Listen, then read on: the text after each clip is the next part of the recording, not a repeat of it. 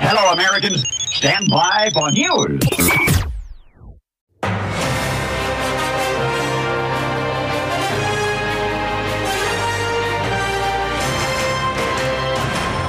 Spanning the globe to bring you the latest in classic rock news and comment. It's the Classic Guitar Rock Daily Update with your host, Jeremy Lunnan. Hello and welcome.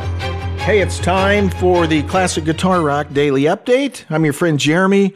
Thank you for joining me. And I have to say, I'm really excited. We started doing the daily updates as a podcast last Friday, and I've actually got folks that are listening. So that's always a good thing. Hey, you can always email me. I'd love to hear from you.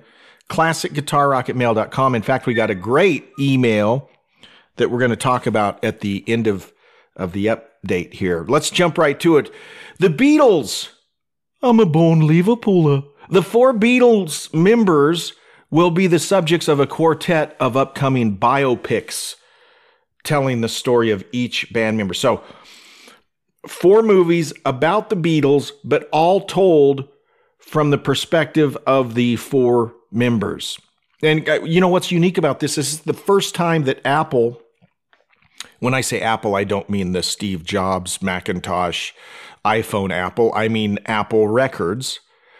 This is the first time they've let an outside movie maker do an officially sanctioned project. I mean, there's been lots of movies about the Beatles. And of course, the movies that the Beatles were in, Hard Day's Night, Help, all of that. But this will be a film that is produced by Sam Mendes. Now, Sam Mendes, you maybe heard his name before. He directed American Beauty. What else? 1917. He's done 2 James Bond films, Skyfall and Spectre. Skyfall was excellent. Can't remember Spectre. I'm sure I saw it. But he'll be producing, these will come out in 2027. He says, quote, "I'm honored to be telling the story of the greatest rock band of all time and excited to challenge the notion of what constitutes a trip to the movies." Wow. "We intend this to be a uniquely thrilling and epic cinematic experience. 4 films told from 4 different perspectives, which tell a single story about the most celebrated band of all time." Wow. So that's pretty cool. We'll wait and see how that turns out. So Paul McCartney's on board, Ringo Starr, and the families of John Lennon and George Harrison have all approved the projects. And 2027, we'll keep our eyes peeled for that. Jethro Tull has announced the departure of guitarist Joe Parrish James.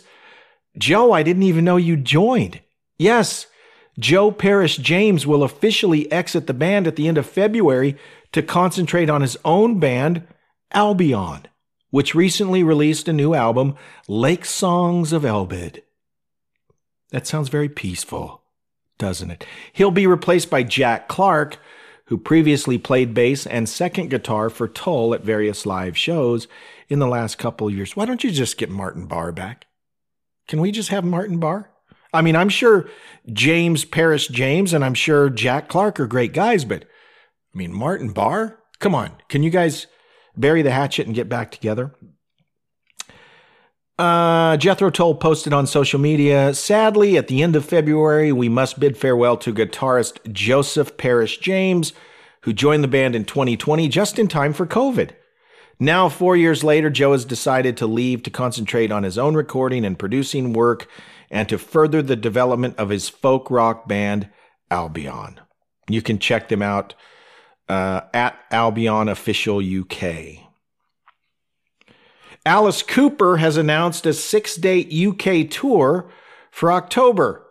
The Too Close for Comfort tour will kick off at Glasgow's OVO Arena on October 14th and close with 2 shows at London's Eventim Apollo, once the fabled Hammersmith Odeon. Oh, I didn't know that. So the Hammersmith Odeon is now the Eventim Apollo. They'll be there on October 20th and 21. I'm still in Montana, so if you hear the occasional snowmobile blast by the window, don't be shocked. According to Alice's PR team, it will bring fans closer than ever to Alice with giant video screens blending the live action with pre-recorded scenes to delve deeper into Alex's world. Wow. Touring in support of this concept album, Road, never heard of them. Cooper will be sharing his stage with Nita Strauss on guitar, Ryan Roxy guitar, Tommy Henriksen guitar, Chuck Garrick bass, and Glenn Sobel drums. And everything I hear, I haven't seen a live Alice Cooper show. Everything I've heard is this current incarnation is a great show. A lot of fun. It looks like it's people really enjoy it. Musicians love working for Alice, by the way.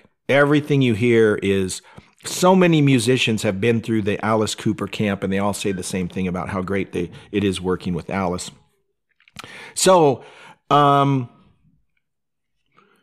here's a quote from Alice. For Road, I wanted the band to be involved in the foundation of all the songs. Oh, I'm sorry. The album is called Road. I thought Road was the name of a band opening. No, the album is called Road. My bad. Sorry. Alice says, quote, for Road, I wanted the band to be involved in the foundation of all the songs. I only see these guys when we're on the road, so I wanted them to be as tight as they are for the shows, but on all new material. When you have a band this good, I believe in showing it off, and this is my way of doing so. We do have some sad news to share. Remember Helix, the rock band Helix? Give me an R, give me an O. Remember that song from about 84, I think? Their drummer, Greg Fritz Hines, passed away last Thursday, with a battle with cancer. He was 68 years old. Hines joined the group in 82 and played until 1996. So he was with them with their most popular era. And then he rejoined Helix 13 years later, and he played with the band up until last spring when he began treatment for his cancer. He was 68 years old at the time. Our hearts go out to the family of Greg Fritz Hines and to the members of Helix. Brian Vollmer, the lead singer of Helix, posted on Facebook after Hines' passing, and he said, quote, Fritz was like a brother to myself, Brent, Kenny, and many other people who worked for the band. I could go on for hours about the guy, but right now I'm devastated, as are the other guys in the band.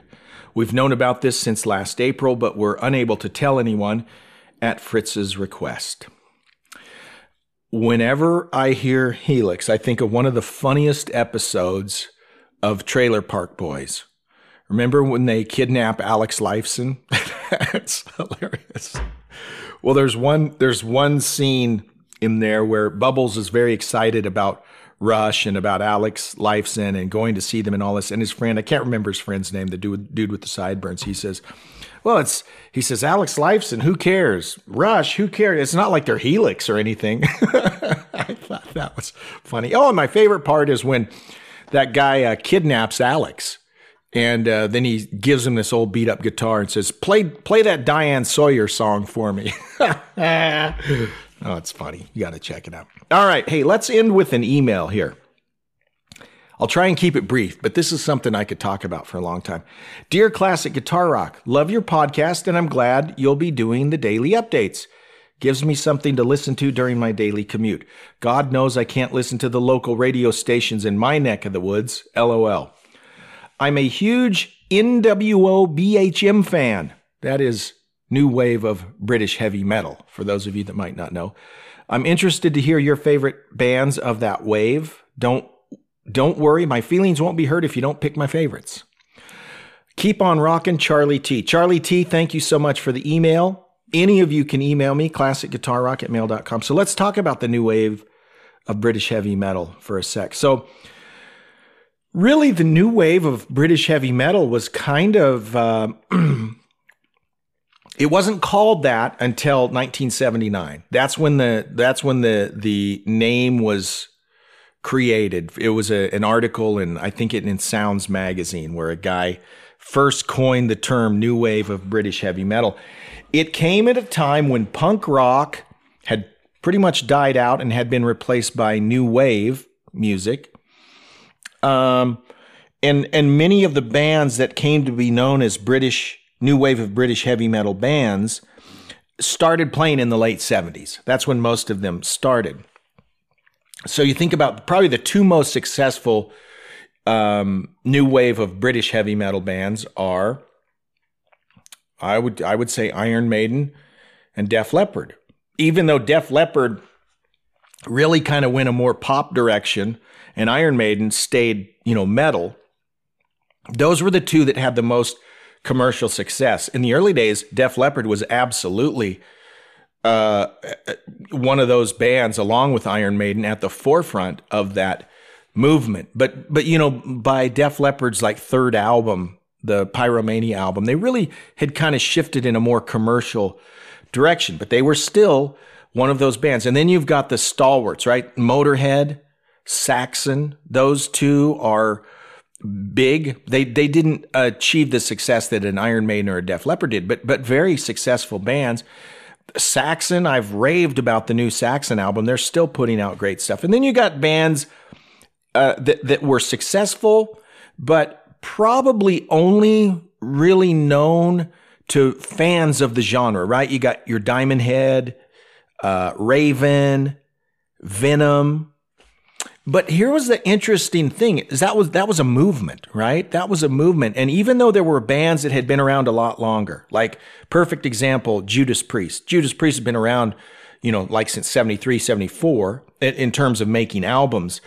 They really benefited from that wave, right? So bands like Judas Priest, UFO. Okay, UFO is another band that they didn't themselves experience a massive success that like Iron Maiden did, but they completely, UFO, we're going to do a whole, I think I've talked about UFO before, but we're going to talk about them again. They were so influential on those new wave of British heavy metal bands. I mean, as far as down to the point where Steve Harris and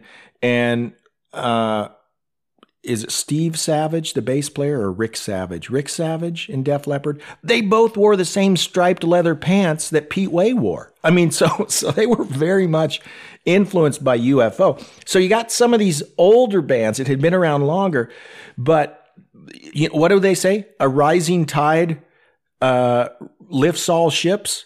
That's kind of what happened. So even some of these older bands benefited from this new wave of British heavy metal. Michael Schenker Group, right? Michael Schenker left UFO. He had 2 or 3 albums in that new wave of British heavy metal era. He definitely rode in on those coattails as well. And here's one too that people don't think about. Ozzy Osbourne. Ozzy Osbourne obviously was in Black Sabbath. Their first album came out in 1969, so he was already established. But his solo albums, Blizzard of Oz and Diary of a Madman, those 2 albums especially, those came out at the high water mark of that new wave of British heavy metal movement. So he benefited from that as well. And then one other band I like to think of, and they're not British, but they, again, piggybacked on the success. In a lot of ways, they were more successful in England than they were in the U.S., and that's the band that I talk about all the time, the best band you never heard of, Riot.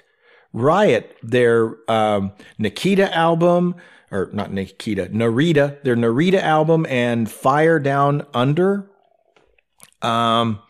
they kind of fed off of that new wave of British heavy metal vibe as well. Now, Charlie asked me my favorite. I'm a huge Iron Maiden fan. I mean, I would have to say Iron Maiden. And I know technically we don't call them a new wave of British heavy metal band, but they were really benefited from that and were kind of lumped in. That's Judas Priest. So I'd say Maiden and Priest, probably my favorites. I'm a Def Leppard fan. I'm a Motorhead fan. I'm a Saxon fan. I'm a huge MSG fan. So if we can call MSG a new wave of British heavy metal band, I'd put that right near the top as well. So great question, Charlie, and a great genre of music. I love listening to that new wave of British heavy metal wave, and I love it. I love it. Thank you so much for your email. And thank you all for listening to the Classic Guitar Rock Daily Update. We'll do it all again tomorrow. Live long and prosper. Bye-bye. What you just said is one of the most insanely idiotic things I have ever heard. Thanks for listening. You can email Jeremy at classicguitarrock@mail.com. Everyone in this room is now dumber for having listened to it. Tune in each weekday for the Classic Guitar Rock Daily Update.